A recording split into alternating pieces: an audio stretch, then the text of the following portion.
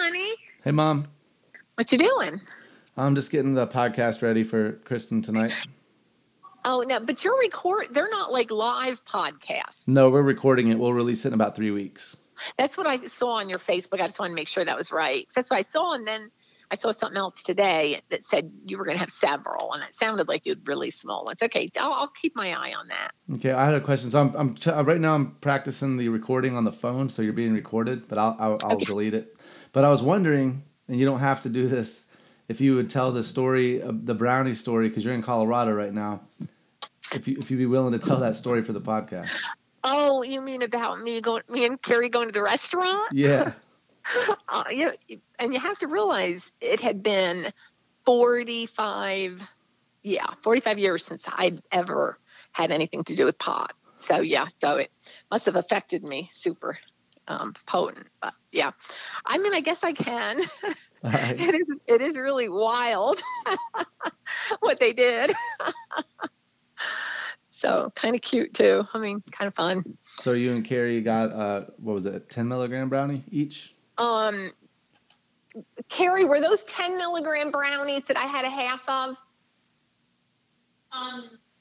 Yes, you had 5. I had 5 milligrams. Yeah, they were 10 milligram brownies, and I had half. I had 5.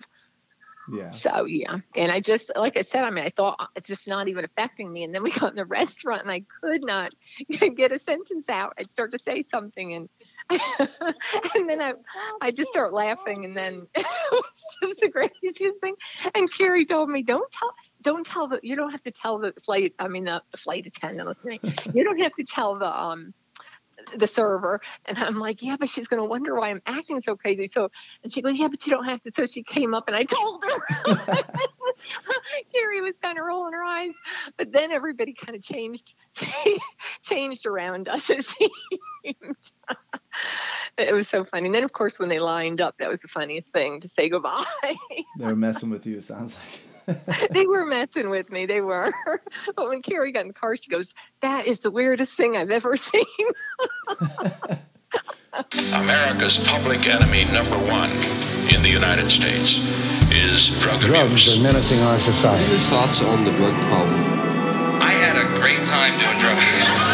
So tonight, from our family to yours, from our home to yours, thank you for joining us. This is the Peace on Drugs. All right, so I'm here with my sister, Kristen. That was our mother giving us the introduction. So it's a funny story, and it's funny to me because it's funnier to Mom than it actually is. And I think it's because when you're really high and you're in the story, she ate a brownie, like she said, 45 years or something since she had smoked pot. And the funniest part for me is this image of Mom leaving and she said that she told me a little more detail about it. Said the cooks and the servers were all lined up saying goodbye to her when she was leaving. They may have been messing with her, but also they may have not even been messing with her at all. They may have just been, you know how people congregate around the host stand, that friends are servers are there talking, and then like a cook comes out, it's hitting on the host, and they're all just kind of talking. And then a customer leaves, and they'll go, bye, and they all wave bye. And Mom's like, oh, my God, they all came out to see because I'm so high, you know. And it could have been that. I don't know. It could have been either one. But it's just funny to me, our mom being high. And anybody who's listening who knows our mother, she's not really into anything as far as like stuff like even alcohol. She drinks now a little bit, but it's like a glass of wine in. One glass, she's like, oh, I'm so buzzed. That's cute. I wanted to talk with you about the Mexican drug cartel problem and what's happening south of the border. And I know that you're not an expert in the drug issues that are happening down there, but you did major you have your master's in Latin American studies and Spanish, correct? Yes. So you do have an understanding of some of the economic things that there's this whole economic thing that happened between South American countries and Middle American and us. Definitely. There has been, basically the gist of it is the United States, this wealthy country, they call us the giant to the north. It's basically a modern empire. They call it modern imperialism. We have set up companies all over Latin America, and we send all of the profits back to the United States and don't pay the workers anything and don't reinvest anything in their local economies. And we have over time created, it really started with colonialism in Spain, but then it transferred at some point as they became independent from Spain. We basically filled that void, and the transfer of wealth from Latin America to the United States has been astronomical and completely devastating on all of the countries south of the border. It is. Now, I remember you told me, you had me read the book, The Open Veins of Latin America? Yes. And I remember one thing in that book, that Bolivia actually had a very strong economy at one point. Like they were going to be one of the more a powerful nation in the South. And we, according to what I was reading in that book, the United States actually helped topple that regime to put in our own people, or to help an administration that would work with us with the trade policies we wanted.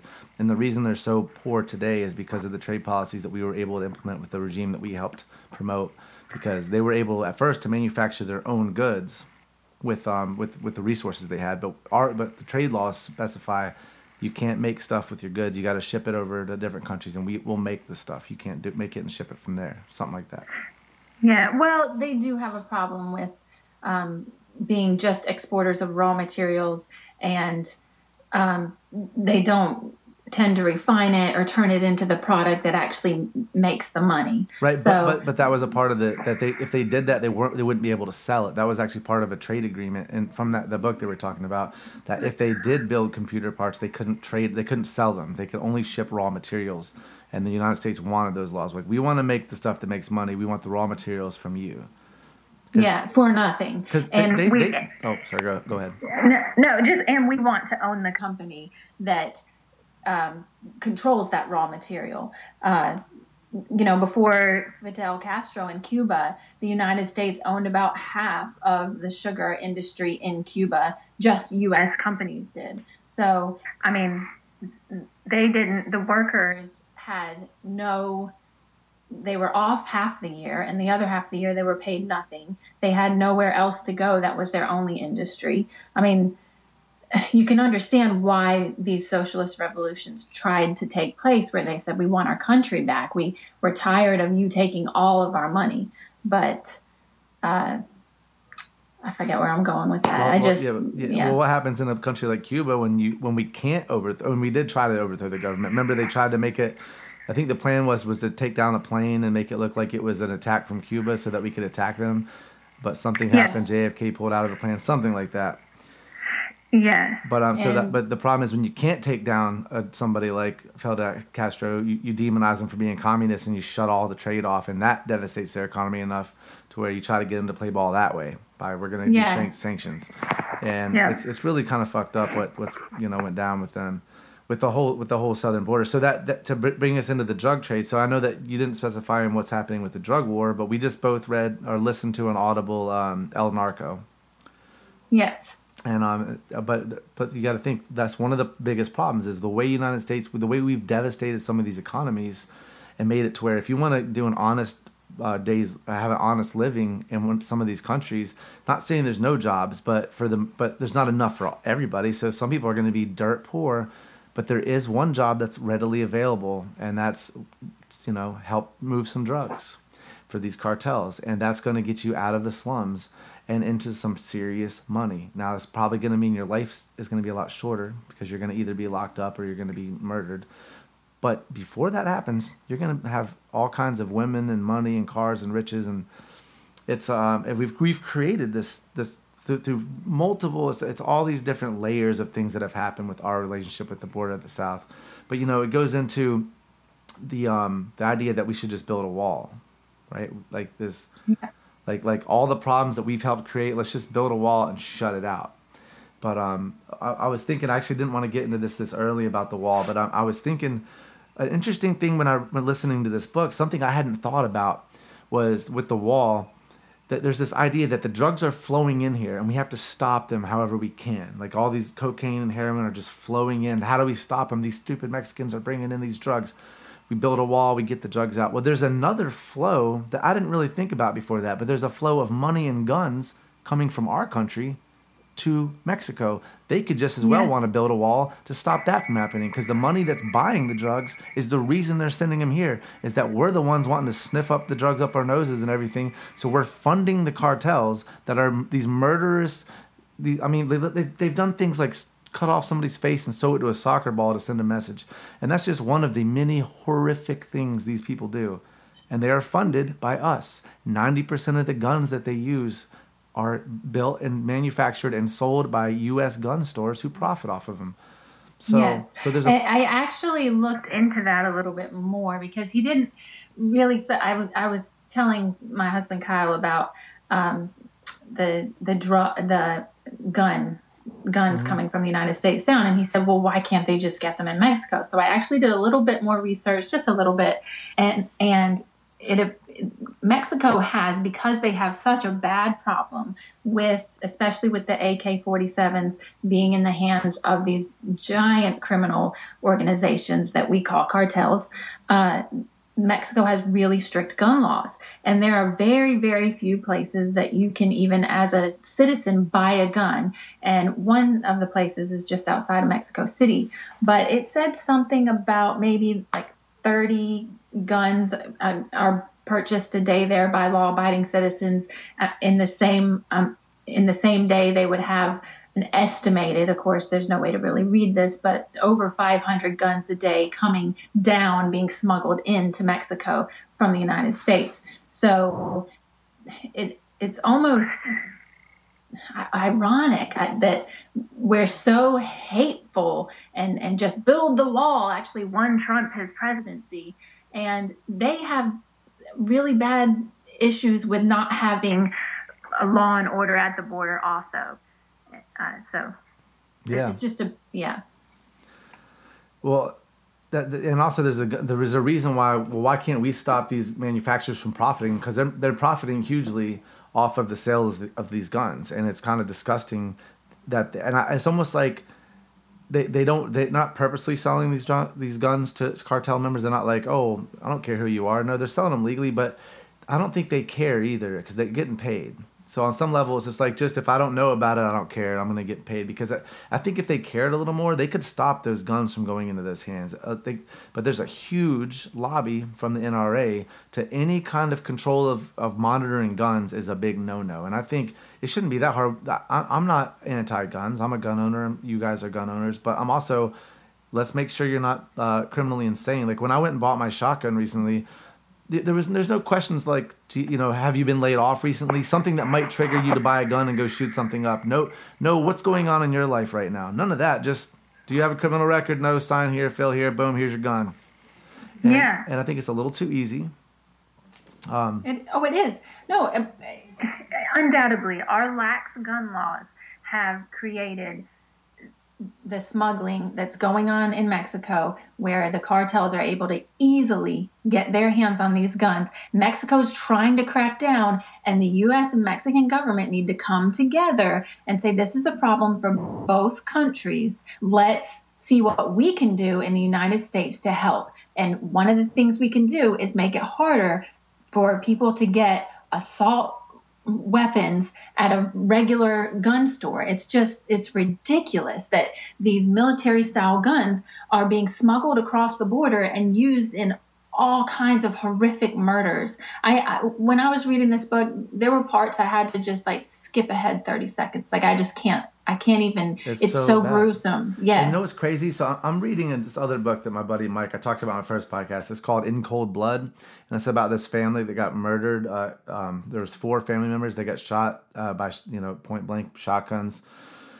But it was this whole book, and this guy spent, his whole career, or a lot of his career, writing it. And I was just thinking about how crazy it is for this kind of story to happen in America, that a whole book and movies made about it.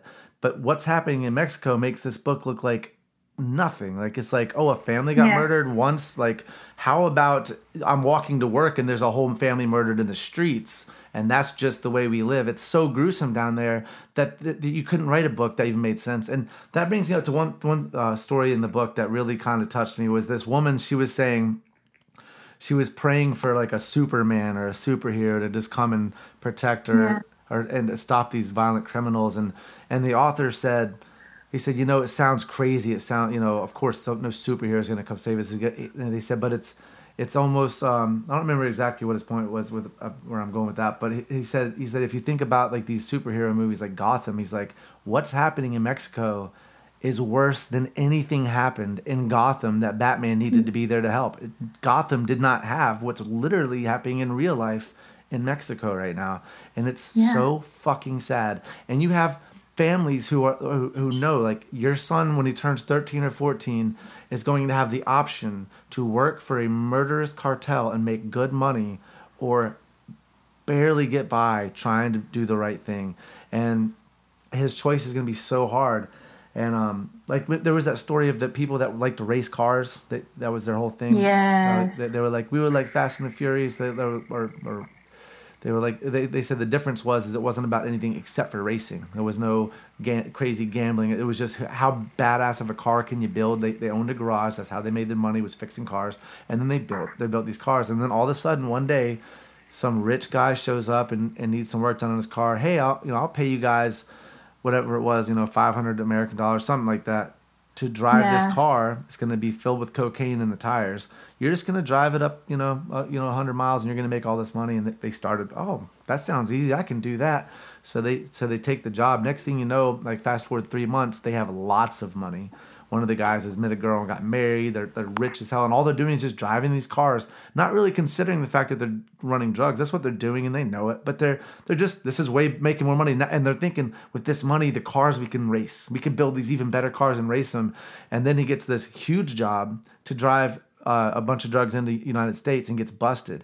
And the worst part about the story wasn't even that, that he's serving life now in fucking an American jail. That's awful. But not only the fact that the chances are what probably happened was there was a bigger drug, they were trying to bring in a bigger load. So what they do is they have this guy go in and get busted with like 10 kilos, but then the other guy can skate by with 100 kilos, and they don't care if that guy's going to jail. And also, the guy who showed up in the Mercedes that gave the guys the job, once that bust happened, they never saw him again. Don't know what happened. Yeah. So they can't even they can't even rat. They can't even be like, I'll tell you who he is to lessen my sentence. They don't know who he is. All they know is they got set up, or didn't get set up, but either way, they're just poor people trying to make money, and now they're in our jail forever. I know. I wrote down a bunch of notes while I was reading, and one of my notes just says, "We must care about them. They are people." I mean, I feel like the whole drug war, we have really dehumanized people. I mean, everyone involved in it. You're either a gangster or you're just an illegal. These are human beings. They're suffering. We need to come together with the Mexican government, with our government, on an international level and do something about the drug problem. And the drug problem is more than just people doing drugs. It's the fact that it needs to be decriminalized. And I thought at the end of the book, he made a really good argument about the benefits of decriminalization. It seemed like he was talking about legalization. Because, so you have decriminalization versus legalization. And his point is, so Oregon, for instance, just decriminalized. And that means you're not going to get, if you have a personal amount of whatever substance you're addicted to or just using recreationally, you're not a criminal, you're not going to go to jail. That's decriminalization. The problem is if, say your drug's heroin and it's decriminalized, you're still buying it on the street and it's still cut with fentanyl. It's still going, the money's still going to murderous cartels.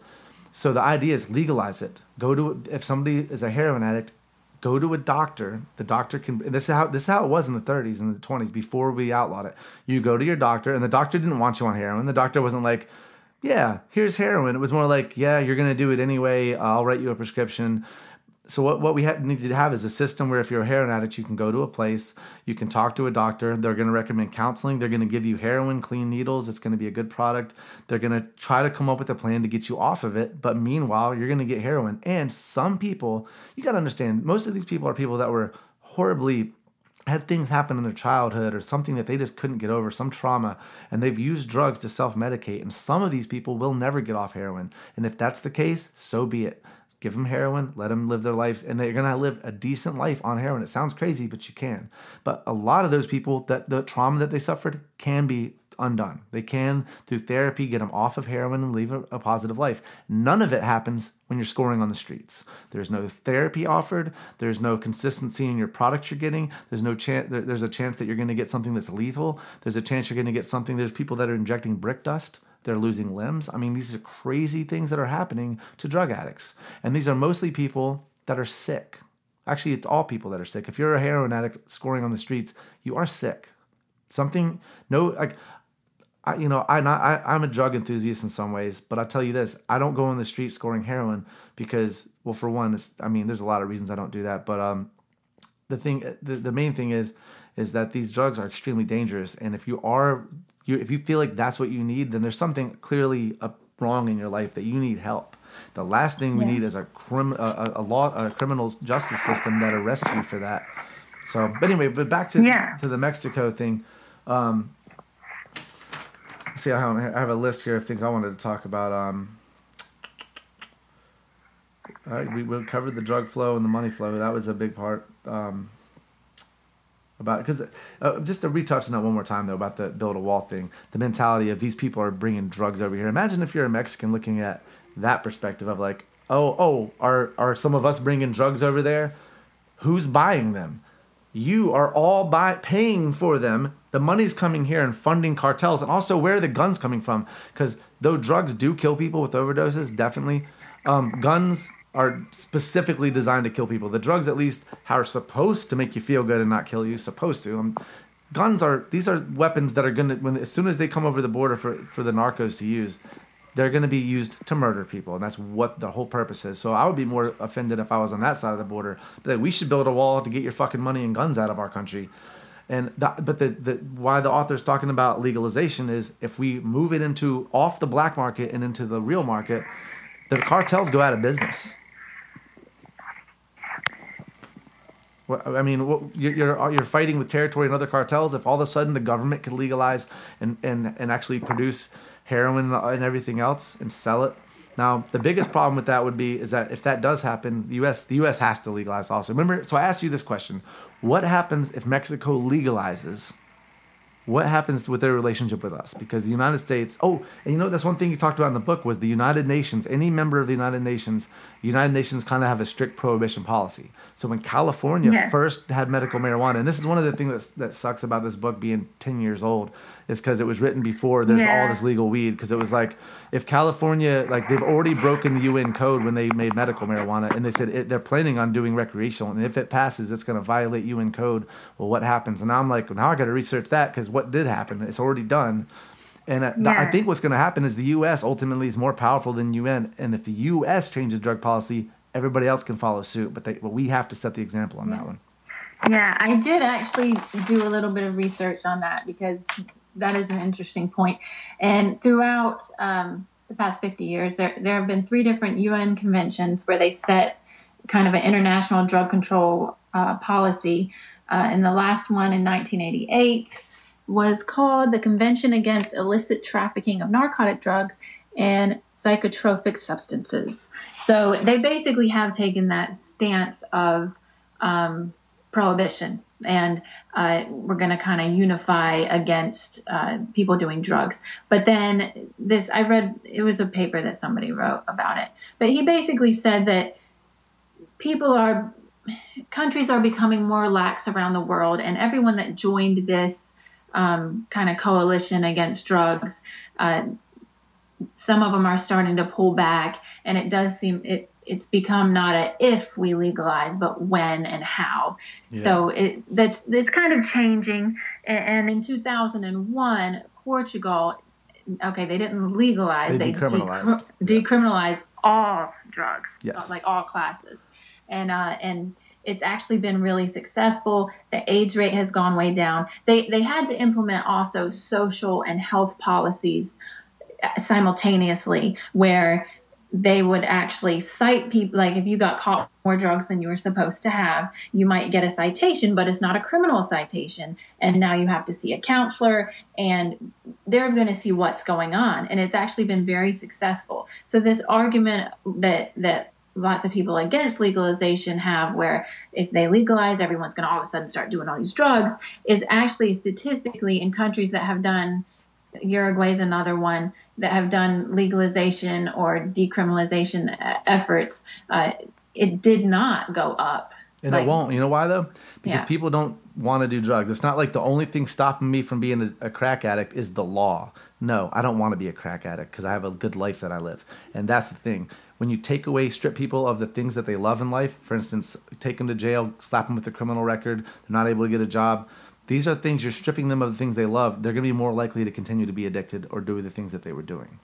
And exactly. So Portugal in 2000, I was reading, it was in Johan Hari's book, Chasing the Scream. He explained that they had a drug problem in Portugal, and they went to their scientific community and they said, hey, how do we fix the drug problem? So the scientists for 2 years did research, looked at the data, and they came back and they said, all right, we figured it out. You need to legalize everything.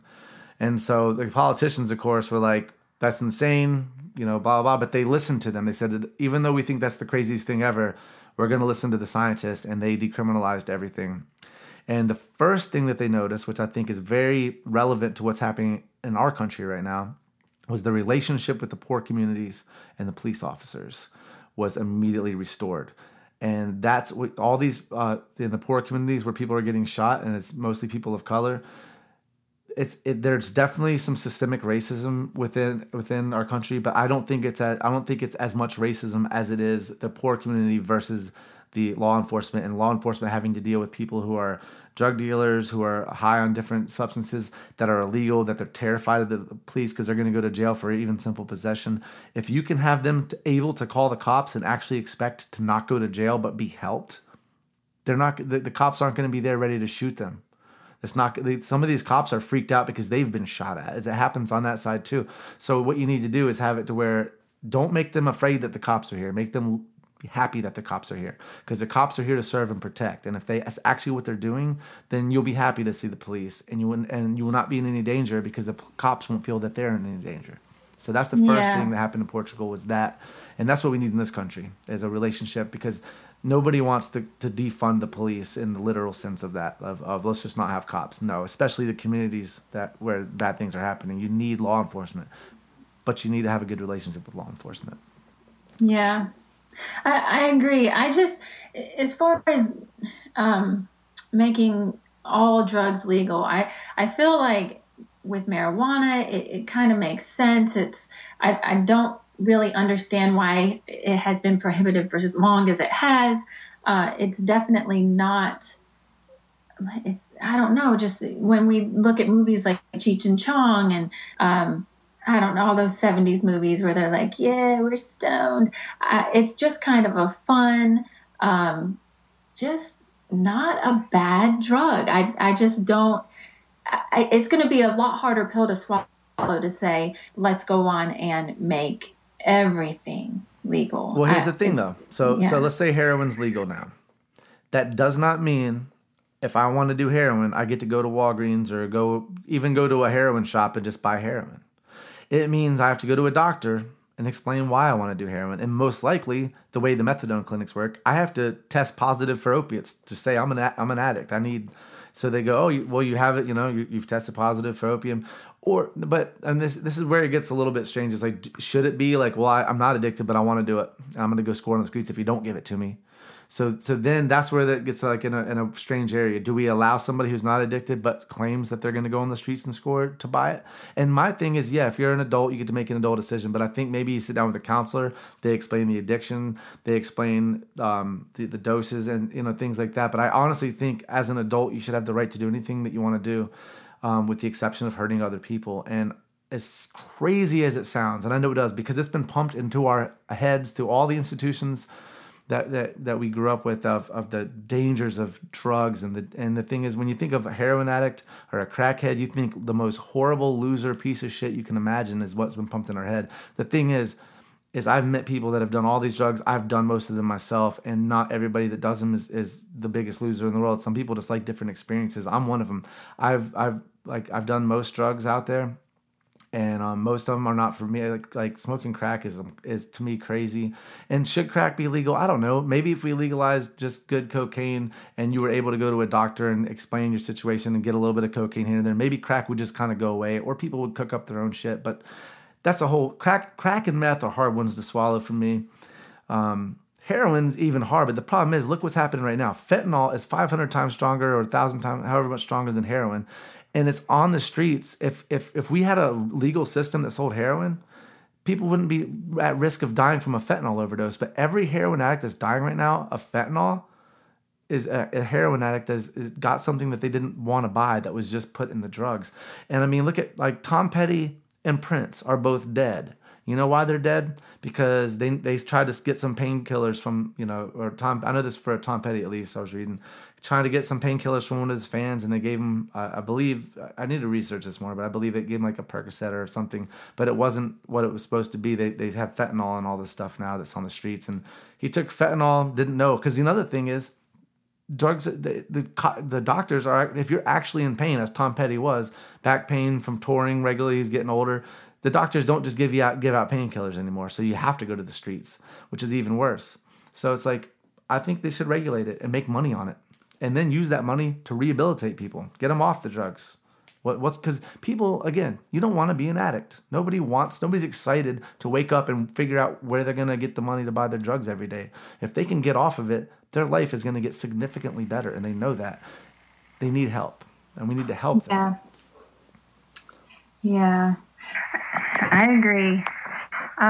But I was going to say, I think we should talk about, because I don't know if everyone that would be listening understands exactly the extent of the cartel's reach and exactly what I wanted to compare it to Prohibition in the United States. Basically, Prohibition created large mafias, which we've all seen in the movies, and we're pretty familiar with from Hollywood's version of these mafias and Al Capone. But it created a whole criminal organization of organized crime prohibiting alcohol. And in the same way, and on a much larger scale, the prohibition internationally of all of these substances has created for Mexico the same thing, these giant criminal organizations. And then in the book, he also talks about how they've expanded into other markets, and one of the big ones is human trafficking and kidnapping and getting ransoms for migrants. Yeah. So, yeah. And he did say though that it's easier to stop the kidnapping and the ransom than it is because it takes human bodies and it's easier for them to track. So it's easier to shut that down than the drugs are the hardest ones. That's where they get their power and their money from. But yeah, no, kidnapping's become a problem there.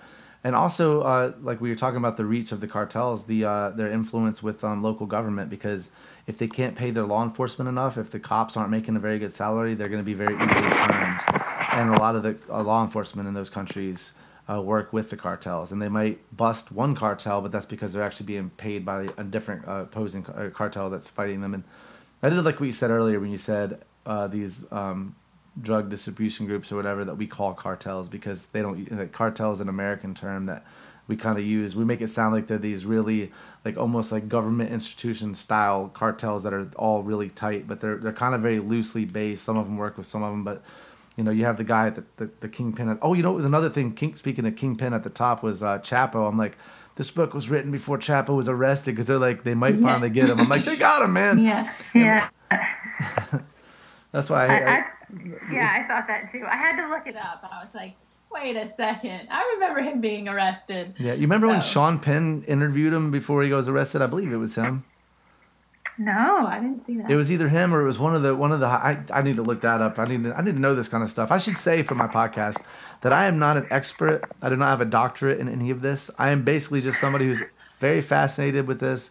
I have a strong opinion about the war on drugs, and I want to do a podcast, and I want to have experts on here. That's why I got my sister, because she might not be an expert on the drug problems in the South, but she does have her master's in the Latin American studies, so she knows a lot more than I do about what's been going on down there. And yeah, and just the relationship between Mexico and the United States, and really our obligation to help with this issue. We do share a border with Mexico. It is important to us what is happening south of the border.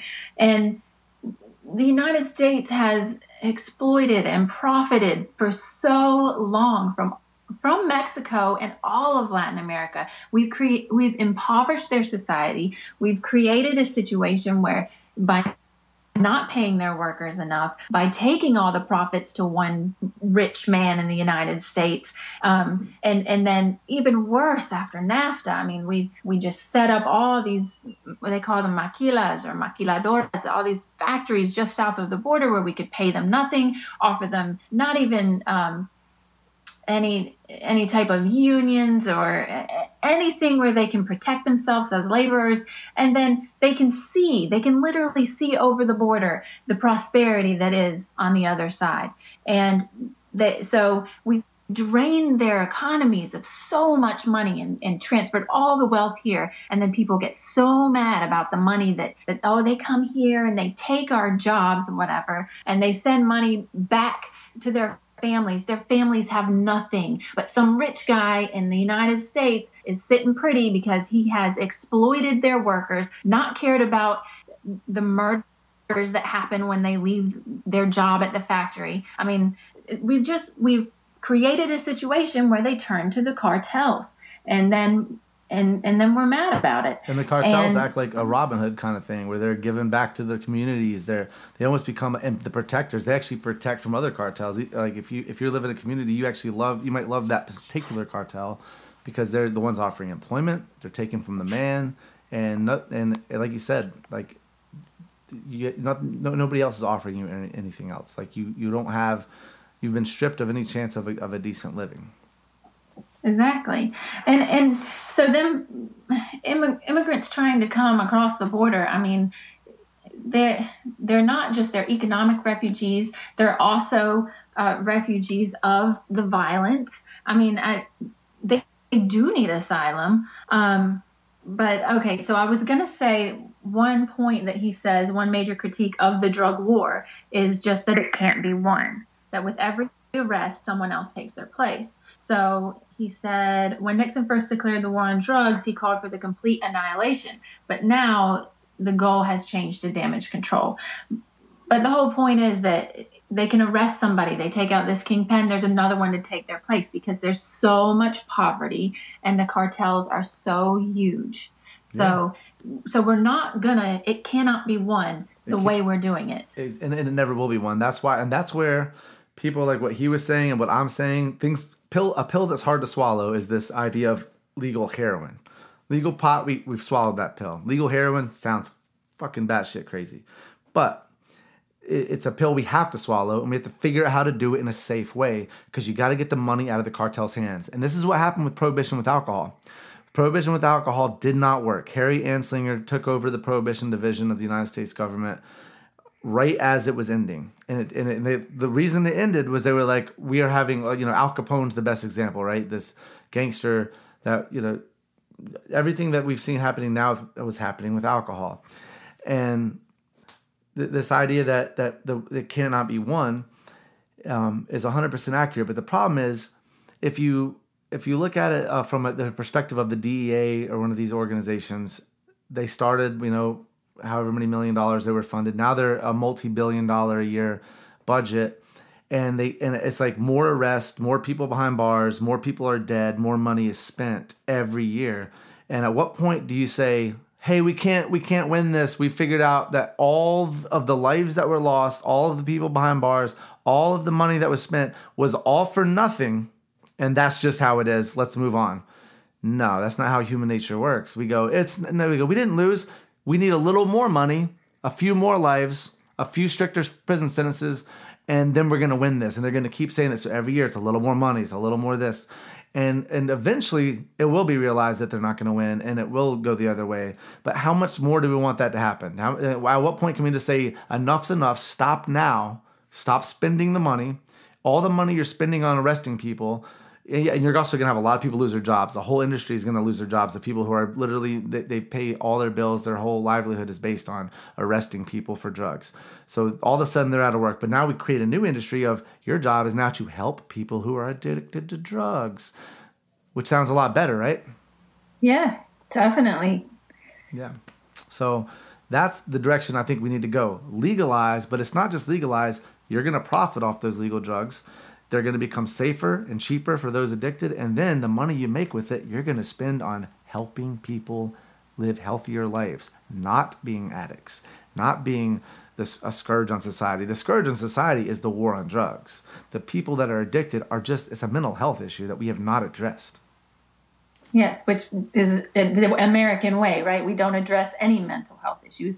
We sweep them under the rug. You know why? You're not allowed to talk about them. You know why we don't address the mental health issues? Because it doesn't fit our narrative. We have our country is based on extreme capitalist, pick yourself up by your own bootstrap.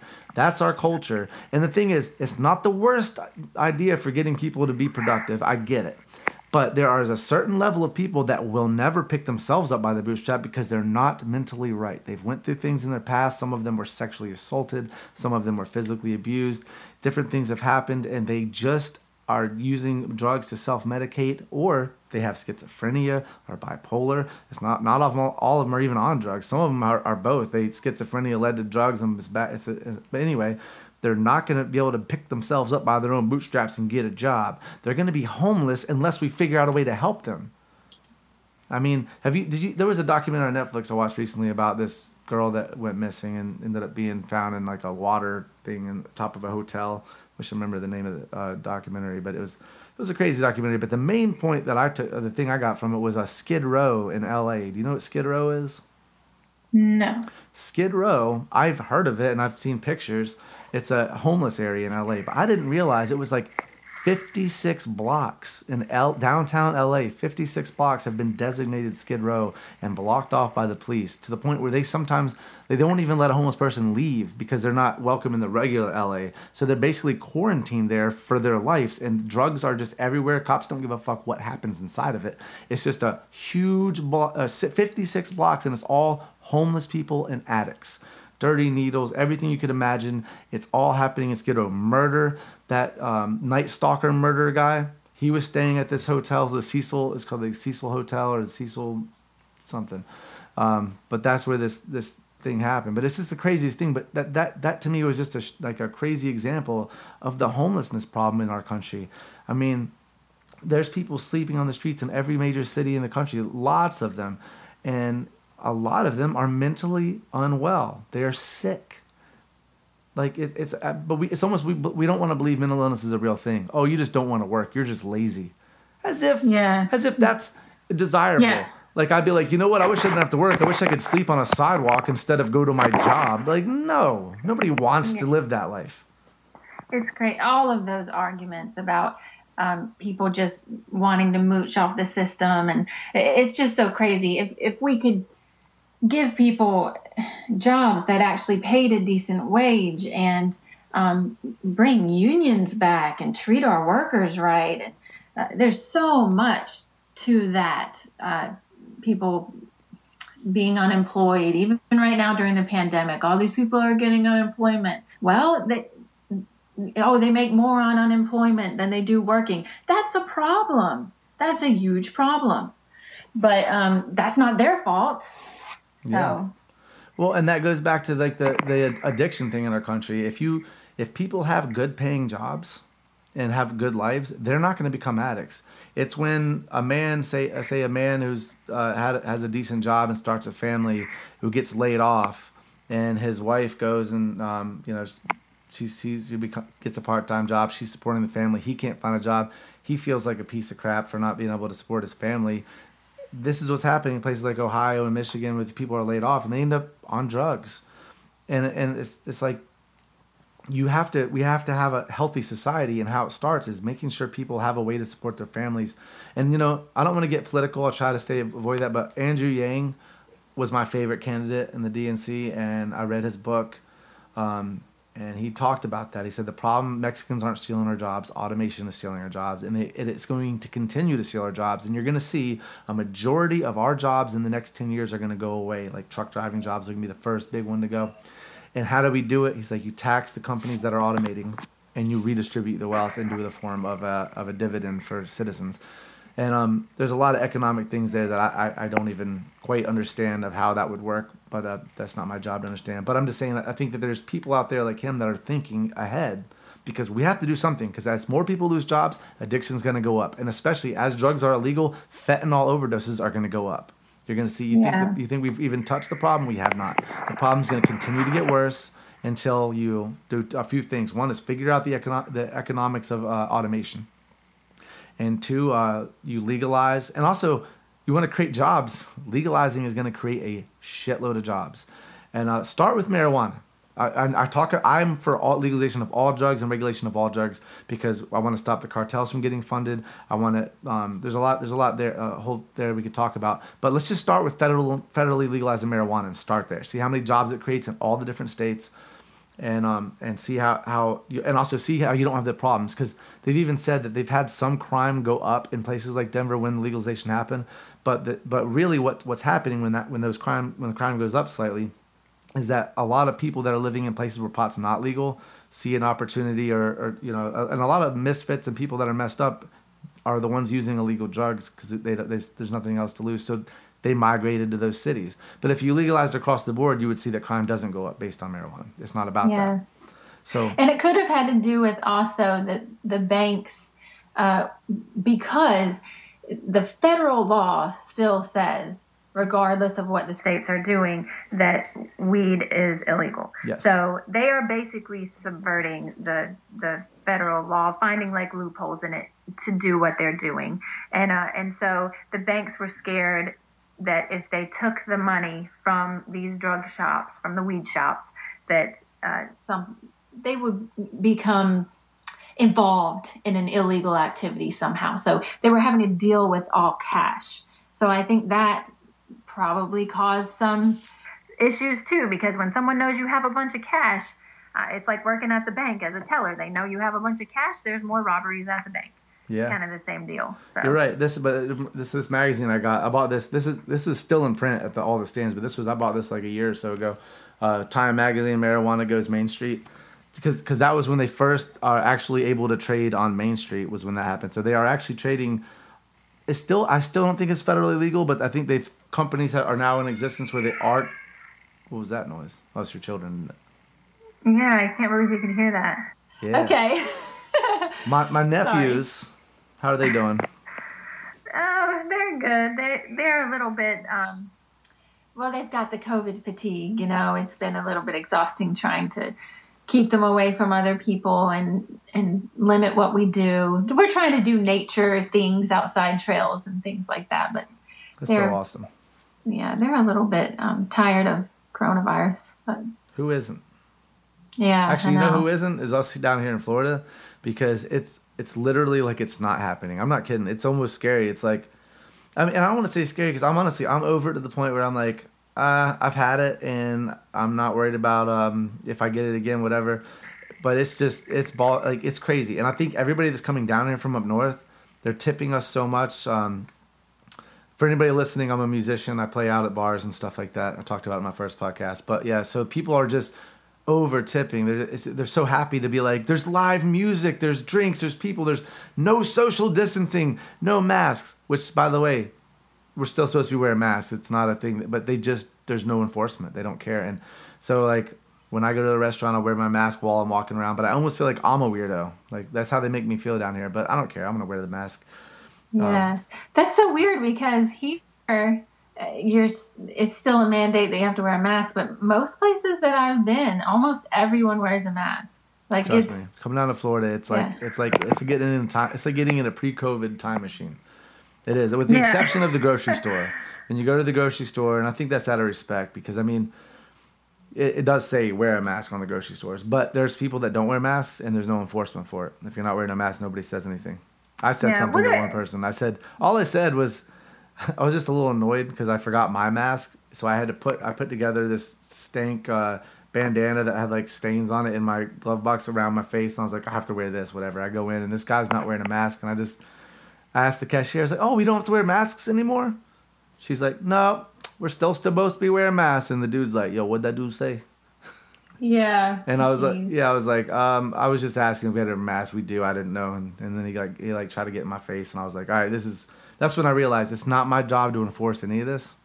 If they don't want to enforce it, that's on them. Why am I risking some guy getting in my face and either giving me COVID or punching me in the face, and now I'm getting in a fight in a park? It's like, it's ridiculous. It's like, all right, don't say anything to people. People are very touchy about it too. So it's like, you're not the enforcer. You wear the mask, and that's it. Yeah, I know. I get irritated too, though. Sometimes I say, come on, kids, there's someone not wearing a mask. I'll get like loud where they can hear it. Like, it's just so aggravating. You know, I think it's also, though, it's like the reason they're so ready to get offended is because they're tired of the mask thing. But the reason I'm getting offended about them not is that I'm also tired of the mask thing. Like, I don't want to be wearing this either, man. That's like almost part of me is like a little jealous. I'm like, oh, you don't have to, but you do, though. Yeah, I know.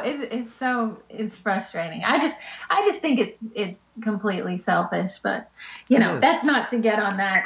Well, there was something I read about culture with like how Japan is such a like their culture is so not about the individual that when they were told to wear a mask, like nobody once said anything like, oh, it's to protect the spreading of a disease that could potentially kill my neighbors. Like, oh, no problem. Mask on, go to work, whatever. And America's like, what about my freedom? It's all, you know, we have this very individualistic society. It's like, well, if you have a pre-existing condition, then stay home. It's like, well, some of those people do stay home, but they have like a grandkid living with them or something, and the grandkid's going to go out. So maybe any chance we can stop the spreading of this potentially deadly virus, is it that big of a deal to have a mask on? I don't like it. It sucks. I have to smell my own breath. Who cares, though? It's not the end of the world. Worse things have happened. Look at what's happened in Mexico. Just like reading that book, it's like, oh my God, these people live in a world that I can't even imagine. I'm reading a book about one family got murdered that just upended the whole community, couldn't believe, not what to think. Every night, this community's like, can you believe what happened, to the family? Yeah. And then it's like in Mexico, it's just like, can you believe what happened at first? And then Joe Anhari's Chasing the Scream, he was talking about the city, one of the cities directly south of the border, the highest crime rate in the world. And he said that at first seeing a dead body in the streets freaked people out, and they called it was crazy. And now people don't even bat an eye. They just walk by the dead body and go to work. That's how normalized. Chopped up limbs on a sidewalk has been normalized to the point of just don't look at it, go to work. That's, and why, like some of these stories that I've been reading about the war on drugs, different things. Actually, let me tell you one more story, not about El Narco, but about something that happened in the States. Just because these are things to me that I think should be making the headline, like front page of New York Times, and they're not making it. But there was this story in, I believe it was Arizona. This woman, so they have this thing set up in Arizona, one of the prisons, and what they do is they shame you for your crime. So they print it on the back of your orange shirt what your crime was, and then you go work a chain gang on the road picking up trash. So this woman has a shirt that says addict on the back. Like, that's her crime, addict. Okay, first of all, that's not a fucking crime, being an addict. That's called an illness. But okay, let's shame them into what, getting better, to not wanting to do drugs. I'm pretty sure you're shaming me in front of everybody. I'm gonna probably want to do more drugs. That's just anyway. So it starts with that. So this woman works the chain gang. I'm actually gonna reread the story and do a whole bit about it because it's very important. But she got in trouble, did something in the prison, and got solitary. But in this prison, solitary was a cage that was actually above ground near the yard, and it was outside in the Arizona desert. And they put her in the cage when it was like 110 degrees outside or something, and because of the with the metal, whatever, the sun beating down, it got hotter and hotter. And she was yelling to the guards that she was too hot and that she thought she was going to die, and the guards were laughing at her and mocking her. And then she died, and she her eyeballs melted out of her own head. That's how hot it was. And that's something that happened in the United States of America, land of the free. An addict, somebody who probably was sexually molested or something as a child, that had this horrible life. And that's the thing people don't understand. a lot of these addicts, it's not like they just like, I don't want to work, I want to smoke crack, I don't give a fuck your life, you know. It's none of that. This is somebody, you know, imagine. And there's a thing about mental health that I don't think a lot of people realize. I was reading this book about, it might have been Johan Hari's other book, but people that are sexually abused or physically abused when they're young, there's this phenomena that happens within human nature, because it's in our nature to want to control things. We want to have control over our own lives, right? By all means, I want to be in control. So if you're 7 or 8 years old getting badly abused in some way by an older figure in your life, like a father, uncle, or somebody, you can't control that, right? Yeah, no. There's no control. However, you can control it mentally if you convince yourself it was your fault. You say, I probably did something wrong to deserve that. And if I become a better person, then this will stop happening because I can control. So this psychological thing happens to children where they blame themselves. And that's why. Because if they blame themselves, then, you know, it gets them into some control. And it's complete bullshit. But they live with this self-hate of, I'm such a piece of shit. And they blame themselves for these things that happen. So then imagine, you know, they're 13 or 14 and they get turned on to drugs. This is a way to get rid of yourself for a little bit. I'm tired of being such a piece of shit. And also, you're not just believing you're a piece of shit. Some part of you also saying that person abused me was also bad. It's both of them. You can get rid of all that with a little hit of this drug or whatever it is. And next thing, you know, fast forward 5 years, you're a straight addict. You're living on the streets. And when the cops come, what they do is they go, why are you doing heroin? Because you must have something really horrible wrong with you if you're doing heroin, so let's get you some help. And they give you a nice place to live, and they help you out, and they give you counseling. I'm just kidding. That does not happen at all. They take you to jail, where you now are getting physically and sexually abused somewhere else, another chapter of your life, and also drugs are available there. And then they strap you with a shirt that says addict, and you get to clean up trash for free. And then they're going to roast you in a cage. Yeah, that's horrible. And then that doesn't make the front page anywhere. I had to read about it in a book that somebody else did. Not some journalist. Johan Hari is one of my heroes, but he went and dug that up, and that's how you hear about it. That shit should have been front page. Hey, we don't do that in this country. Everybody involved going. You know, you're going to jail now because the real crime is not being an addict. The real crime is locking somebody in a cage who burns to death. That's a crime, and that's worth being in jail for. Yeah, that is just horrible. Oh my gosh. But these are all examples of the war on drugs and what they've caused in this world that we live in. So let's turn the conversation a little bit, because you're a mother and you have this predicament of raising children and wanting them to be drug free. Because drugs are fun here and there, but you don't want your kids doing drugs. And they're so young right now, the idea of them doing drugs is insane. But they'll reach that age. And you've talked about, because you're still living close to where we grew up in Gastonia. You're living in Mount Holly. And you've talked about moving to Asheville because you don't want them to be around because there is drug problems in Gastonia where we grew up. We grew up with we've lost a lot of friends. Yes. That we grew up with. So tell me about the struggle, how that is, being a mother in a world where drugs are the way they are and are as dangerous as they are. Yeah, well, Gaston County definitely has its problems with prescription drugs. I mean, yeah, like you said, we know a lot of people who have died of prescription drug overdoses, the opioid problem. So, yeah, I definitely don't. It really matters who your kids hang out with. So we want to influence them to choose to be around people that influence them to do good things. So I don't know. I just hate for them to grow up around Gaston County. There's just so many drug issues. And I mean, I've heard it all from, well, I have to have these pills because my back hurts. And I mean, every reason in the book why they have the issue that they have. And of course, it's just really sad. Should I talk about Justin at all? Or? You can, yeah. Let's talk. Yeah, if you're okay with that.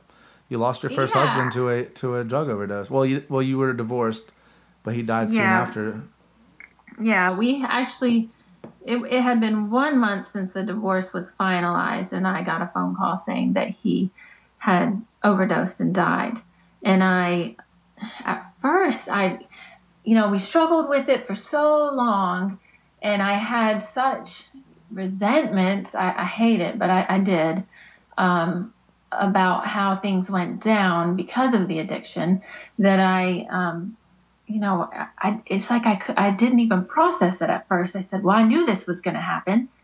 And then it, like after a minute, I said, you mean my Justin? What? I just couldn't believe it. I'm like, he's dead? No, he's not. And it just took me off. I just couldn't believe it. So I said, well, I don't believe you. Because it was Stephanie who had called me. I said, well, I just don't believe you. I just didn't believe it. And so then I said, well, I'm going to call his family. So I tried to call his brother and he didn't answer. So then I called the grandparents' house and his dad answered. And I said, hey, have you talked to Justin? And he said, no, I haven't seen him in about 2 weeks. And I could not say it. I did not say. I said, well, I heard he overdosed. And I couldn't say and died. I just couldn't tell him that that's what I heard. And he said, well, I don't know. Call us back. And when I called him. That's his stepdad? When you say dad? No, that was his dad. Oh, see, I've never met his real dad. I knew his stepdad. Yeah, no, at this time in his life, his mom and his stepdad were not involved in his life for most of the time that we were together. But basically, I guess this is the way a lot of overdoses go. He mixed some drugs that shouldn't have been mixed and then aspirated and died. So it was an opiate, right? Which one was it? Was it methadone? Methadone and I think Xanax, alcohol. A good conglomeration of stop you from breathing in your sleep. Yes. So his friends, I'll say friends with, but they. Yeah, I know those people. Yeah, they had left him. Yeah. Then he owed one of the drug dealers money, and they took his wallet before they called the cops or something. Oh yeah, they stole his wallet, so it wasn't even on him. It's just crazy. I don't remember all the details, but I do know that he was 25 and he had a really bad drug problem. And I, as a young 20-nothing, just didn't know how to handle it. He should have gotten help. And well, that's another thing. That's another thing with our society is that we're not taught how to handle that. We're taught that, basically it's like, if you're on drugs, just get off. Stop doing it. Don't do that. You're being an asshole, don't do drugs. Not understanding how hard a drug addiction is to beat. The physical addiction of withdrawal from an opiate is actually really excruciating. And it's hard to beat it when you start to go through withdrawals and there's a very easy fix. Just get another pill, you're fine. So I know. But yeah, you're so young, you can't beat yourself up at all over that because how the hell none of us are taught to deal with this. This is mental health in this country is non-existent. And this is a mental health problem. Justin, I grew up with Justin, and the problem is he had problems from his childhood, from his parents' divorce, and from being mistreated by those that he never dealt with, and he needed the right counseling to deal with those issues. Drugs are just so Johan Hari talked about it as I keep bringing him up like I'm just in love with this guy, but no, he talked about how there's a problem with addiction is the smoke. If you look at a burning building. It's smoking. The smoke is not the problem. The smoke is coming from the fire. The problem's the fire. Your house is on fire. So that's the problem. Mental illness with addiction is the problem is your house is on fire. You have not dealt with childhood trauma. You have not dealt with maybe you're bipolar, schizophrenic, whatever the root problem of causing you the problem needs to be dealt with. The addiction is just the smoke that you're seeing. That's your self-medication, whatever it is. So we try to treat addiction by being like, the problem is you're an addict. No, that's not the problem. The problem is not I'm an addict. Yes, that's become a problem now, but the problem is this. So how about this? We start with addiction. We like, for instance, you don't need to be doing drugs on the streets, mixing Xanax with methadone, with all these things. You need to be to a doctor to get you something that's not going to be lethal, and then also counseling. And that burden should never be put on you as a young wife trying to just put a family together, not understanding addiction and being like, why are you doing drugs? Can we start we're trying to start a family. You don't need to do drugs. And then of course he's going to lie about it. He's going to be like, oh, I'm just doing it for back pain and this and that. Yeah, no, lots of that happens. But I do agree, like when I think back of different times where I try to get him help, brought him to the Celebrate Recovery at church, and he did maybe 2 sessions where they did a small group, and it seemed like it was really gonna help him. Like he was sad and like, I'm so sorry that I've been putting you through this, and I'm gonna get better. And then he just didn't. He would always go back, and it was just he just had a big problem. And I mean, that was the only resource that I knew to turn to the church. I also knew that there was drug rehab facilities, but you kind of have to. There's a stigma, and you have to confront it. Tell the whole family about his issue. You have to kind of involve everybody, and I didn't.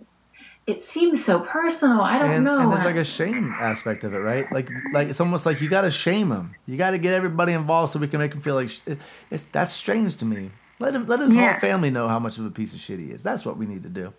Let's do that. Yeah, I know. So I guess I didn't really know. I'm like, I know he needs a rehab, but how do I do it? How do we? I mean, he has to want to go. I don't know. I did not know how to handle the addiction. It was way more than I can handle. So eventually I said, I signed divorce papers to go sign them. So that's how I handled it. There's nothing wrong. There's nothing wrong with how you handled it. You did not know. There was no guidance there. There's never any instruction manual when you're young and in a relationship and trying to figure out how to fix somebody who's broken. You know, it's just not. You can't take that burden. And it's sad. It's a sad thing. We've lost a few friends. I remember last time we were on vacation. I still hear you. That's all that matters. Lost the video. But no, remember last time we were at the beach in Fripp Island, and you're like, "Oh, Drew just died," and it was a text you got or something, or saw on Facebook or something. I was like, "Drew? Like Drew Simpson?" You're like, "Yeah," and I was like, "Drug overdose." I was like, "Holy shit, man." Yeah, that is crazy. We've known people to almost die, even after what happened with their friends dying. So let me get my charger. You think that's what's going on, your charger? Maybe, yeah. My phone's about to die. So I do want to see you one more time because I got to talk about some candles. I forgot about the candles. I'll explain that in a minute. While you're listening, though, one thing I want to talk about was you text me after you listened to the first podcast with my buddy Mike. Okay, almost there. You got it. Yes. Okay. Good. You got it? Yeah, I got it. I still don't see you though. Huh, so weird. All right, well we'll keep going though. I can hear you. Okay, I see you, so that's weird. You don't see me. Yeah. All right, we'll keep going. Well, I'm glad you can see me. That's what matters because I'm going to show you some candles. But I just really quick wanted to talk about you text me and you said I find it odd hearing you because you listened to our first podcast with Mike and you said I find it odd hearing you talk about drugs like that because I'm your sister. And I know I talked about I believe was doing cocaine or something. And I don't want to get it twisted. Like I do drugs sometimes, but I don't regularly do really any drugs other than I smoke pot pretty regularly, and I drink. I quit drinking for a while, but I've started back. But I'm not drinking much. I drink here and there. But I'm just curious why that's weird. Why is it weird for me to talk about drugs? Is it like? Yeah, I guess it has to do with because they're illegal, and then there's a stigma associated with people that do drugs, and not necessarily weed. Hearing someone talk about weed, right? So yeah, actually, I thought about it, and I was like, so I feel like it's like the institutions that raised us. They say like if I'm doing drugs, then I'm not okay. So when I say I do drugs and I am okay, like it goes against the narrative, and so it's like there is no narrative that fits in our concepts. That say, I do cocaine sometimes, and life's great, and I'm doing awesome. I also skydive sometimes. Skydiving's dangerous. Doing cocaine could be dangerous. Different things like that. And again, I don't want you to think like I'm justifying doing cocaine regularly. I don't do cocaine regularly at all, but every once in a while, I will. And honestly, I don't really anymore because there's literally fentanyl in it. I had a buddy go to the hospital because he got some cocaine with fentanyl in it. So I honestly don't mess with it anymore because it's just too dangerous. But yeah, I guess, there's this perception also of, like in the show Breaking Bad, and it would show like this like crack house and these people just laying around, and they're just completely glazed over, near death. They've been shooting up. So when you start talking about more heavy drugs, I think people get that probably from Hollywood. They get that image. Hollywood, or maybe from the like DARE programs that we grew up with, from the media, all these things. And that's where, like, for instance, Dr. Carl Hart, who I listened to on Rogan and I bought his book, he openly talks about doing heroin and cocaine. He's a professor at Columbia University. And his whole thing, and this is why I'm being open, is there are very successful people. Again, I did last time, or one of the last times I did cocaine was with a surgeon. A plastic surgeon. He's like almost 70 years old, awesome plastic surgeon. But the point is that there's very prominent, well-to-do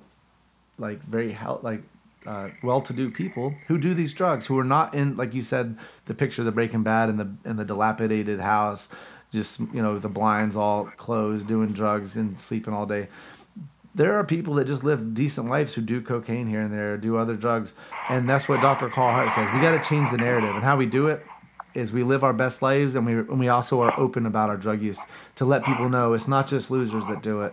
A lot of well-to-do people and people that are very happy sometimes like to experience different consciousness. Sometimes my biggest thing is psychedelics. I eat mushrooms all the time. And I don't mean all the time. Like, I don't think it should be all the time. But, like, a few times a year, I have a good mushroom trip, and I think it's very beneficial. That's my thing that I like. But I can definitely see that. It's because there is a stigma associated with it, and even actually, this is a good example with alcohol, because alcohol is a legal drug, and you're allowed to talk about it, and it's completely normal, and no one looks down on you for having some drinks on Friday night, and it needs to become that way, especially with weed. But let me say this. Alcohol is a hard drug. You talk about hard drugs, cocaine, heroin, and you want to talk about marijuana. Marijuana is not a hard drug. Alcohol, I would put up there with cocaine and heroin. Alcohol kills more people than cocaine and heroin. Alcohol is very addictive. Alcohol is one of the few drugs. For instance, if you quit heroin cold turkey, you have horrible withdrawal effects, but they're not lethal. Alcohol, the withdrawal effects are lethal. Alcohol is one of the worst drugs as far as being a hard drug. So I don't like it when people go, well, hard drugs. But but I'm not hating on you either, because that's literally the way that we were taught. Hard drugs are meth, heroin, coke. Alcohol isn't even a drug. It's drugs and alcohol. It's a separate thing. No, alcohol is a hard drug. And it's a very social drug, and that's why everybody likes to do it, because it's like there's other, like smoking crack is not a social. I don't think people are like, let's go get together and smoke some rocks and have a great conversation. It's a weird drug to do. Alcohol is just everybody gets them happier and has a great time and talks. And I have no problem with people. I think if you're an adult, you get to do that, but do it safely. And the same with other drugs. I think we just have to we have to understand that. Yeah. So. Oh, I agree. Go ahead.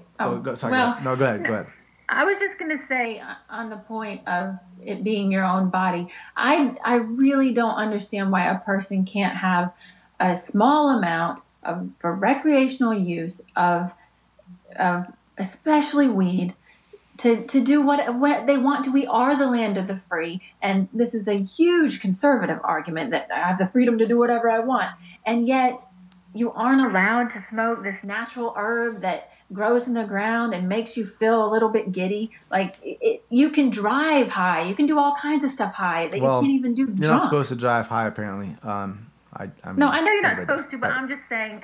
You can. It's safer to drive high than it is drunk, for sure. Now, that was my point. Yeah. Definitely. But when you say we are the land of the free, the only problem I have with that statement is I've been arrested too many times in this country for possessing marijuana to call it the land of the free. I think we should be the land of the free. I think we have the Constitution that would allow it if we would in the war on drugs, and stop arresting people for, like you said, if you have a personal, and you specified weed, if you have a personal amount of any drug, who is the government to tell you what you can put in your own body? That's the freedom number one. That's liberty. Liberty is my right to do whatever the fuck I want to do, as long as I'm not stopping somebody else from doing what they want to do. Oh, you know what I just thought of I want to talk about, because I just said the F word that loud. You said one time we were talking about cursing, and I thought this was a cool thing you said. When I was like anybody who's childish enough to be offended by a curse word needs to grow up. And you said, I don't want curse words to be normalized. And I don't remember how you worded it, but you said it. You don't want them to be normalized. You want them to be offensive, so that when you use them, they have power. Because when you are really mad about something and you want to let somebody know, and you never cuss, if you do, you're allowing that word to keep its power. And I was like, that's such a cool way that I never thought about curse words. That it's not that you're and then I kind of tied that. I was like, well, with the drug thing, it's the same thing. If you normalize heroin and all these drugs that we've put on this list of being illegal, and you make it to where you can go to a doctor and get it, do we strip it of the allure, the power that, like, there's an idea with you're an outlaw if you're getting these drugs. There's almost a part of it that's cool in that way. We can strip all of the coolness out of it by being like, oh, you're on heroin? Yeah, I went to the doctor, and it's like, that's not cool. We can strip it the way you're talking about curse words. Yeah. Well, I was also going to say, to the point of us being able to do what we want with our bodies, if they were to legalize marijuana nationwide, I personally do not like the feeling of being high. So I will not be one that goes out and says, well, now that it's legal, I'm going to do it. I'm still not going to do it. It's not the law that's making me not do it. It's my desire to not do it that's making me not do it. Which is how it should be. That's your right. You don't have to do it. And that's what I try to tell people. Like, well, I don't want it to be illegal. Well, then don't smoke it. Like, nobody's saying if it's legal now you have to be high all the time. Nope. You still don't have to be high. For instance, my wife, Megan, she doesn't like weed either. She doesn't like the way it makes her feel. I've tried it, give it a few times, and every time she gets all paranoid and doesn't like it. So she's not going to either. Yeah, and that's my thing. It makes me way too paranoid. Every word I say sounds weird. I don't even want to talk. I just wish I wasn't high. So yeah, I'm definitely not going to go get high when it does become legal. But I do like drinking, and that is a drug, and I will do it socially and whenever I'm stressed out. So. Exactly, and you'll do it safely, and you won't drive, and and that's the thing. You're an adult, and you're gonna do drugs like an adult. And it sounds crazy when you say you're gonna do drugs, but that's what I consider alcohol. You're not gonna do illegal drugs. You're gonna do the one that you know and trust, and that's alcohol. And there's nothing wrong with that. You're an adult. You get to do that. And yeah. So I'm gonna wrap this up. Because I want to go cook dinner, and Megan's waiting. But before I go, this is something I wanted to do at the beginning, but I forgot, and it's too late now. But you can see me still? Yes. All right. So every podcast, because you and Mike were talking about the candle, I'm gonna have a pick a candle, and we're gonna burn it for the podcast, because these burn fast. I realize we can do one per podcast. So you got to pick the color, and even though I'm not gonna be able to let it burn the whole time we're doing the podcast, I'm gonna burn it after I get off with you and let it melt over the bottle of liquor I drank with Mike on the first podcast. So do you see the colors? You get your choice of red, blue, pink, purple, black, white, orange, yellow.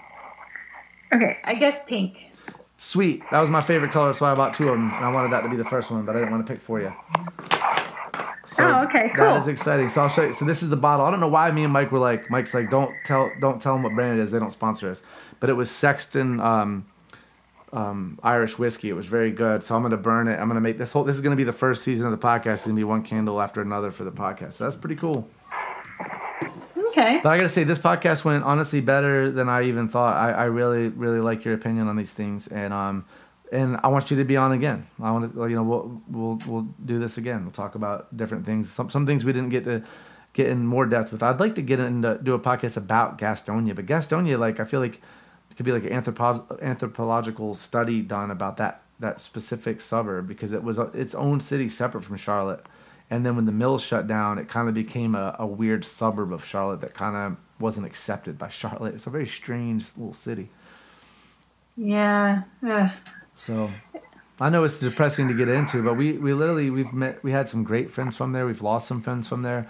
But I'd like to talk to you more about Gastonia, but again, I don't want to get into it now. I'm going to go make dinner, but it was really, really great talking to you about all these things. And I'm so glad you listened to the audiobook, the El Narco. Who is that by? Joan Grillo. Okay. So yeah, I do recommend it. I didn't like the narrator that much. He wasn't horrible. He was just a little too animated sometimes when he was talking about horrible things. And also, did you notice how bad his American accent was? Oh, I didn't really notice it. Every once in a while he would read, like he'd be reading a quote in American said, and he would do an American accent. I was like, that's such the obvious, awful American accent. It was so funny. But no, the book itself was very well written. It was. It definitely elaborated on a lot of points to the extreme. But I was going to say, though, two movies that I've watched in the past that this book kind of brought to mind that I think you would like to watch, or maybe anyone who would be listening. There was one called Sin Nombre, which means without a name, and it's about... Sorry, you kind of cut out. You said without a name? Sin Nombre? Yeah, okay. Sin Nombre. And you have to read it, but it was such a good movie. Like it just really showed the problem of someone trying to escape. Because remember, we did talk about in the book how they can't escape from the drug cartels either, and that's basically what the movie was about. And then another one, Maria Full of Grace. A lot of people have probably seen that, but it's about one of the ways that they smuggle cocaine, where the women would get women to like ingest it, and it would be in these like latex sacks in their stomach, and then they would have to fly in an airplane and then take laxatives and get it out. But when they got to the United States, but if it was to burst in them, they would just OD and die. Yeah. So that one was called one more time. Maria Full of Grace. Maria Full of Grace. I have heard of that one. I'm gonna watch that. I'm gonna watch both of those. Yeah, they were good movies that really highlighted that issue of the trafficking and a cartel. So I will watch both of those. And thank you so much for being on the podcast. You're the second guest. Very excited. Yeah. I'm excited. And we'll have you back on soon, and of course I'll talk to you way before that. So okay. All right. Well, bye. I love you. Love you too. All right. All right, bye. All right, bye. Peace out.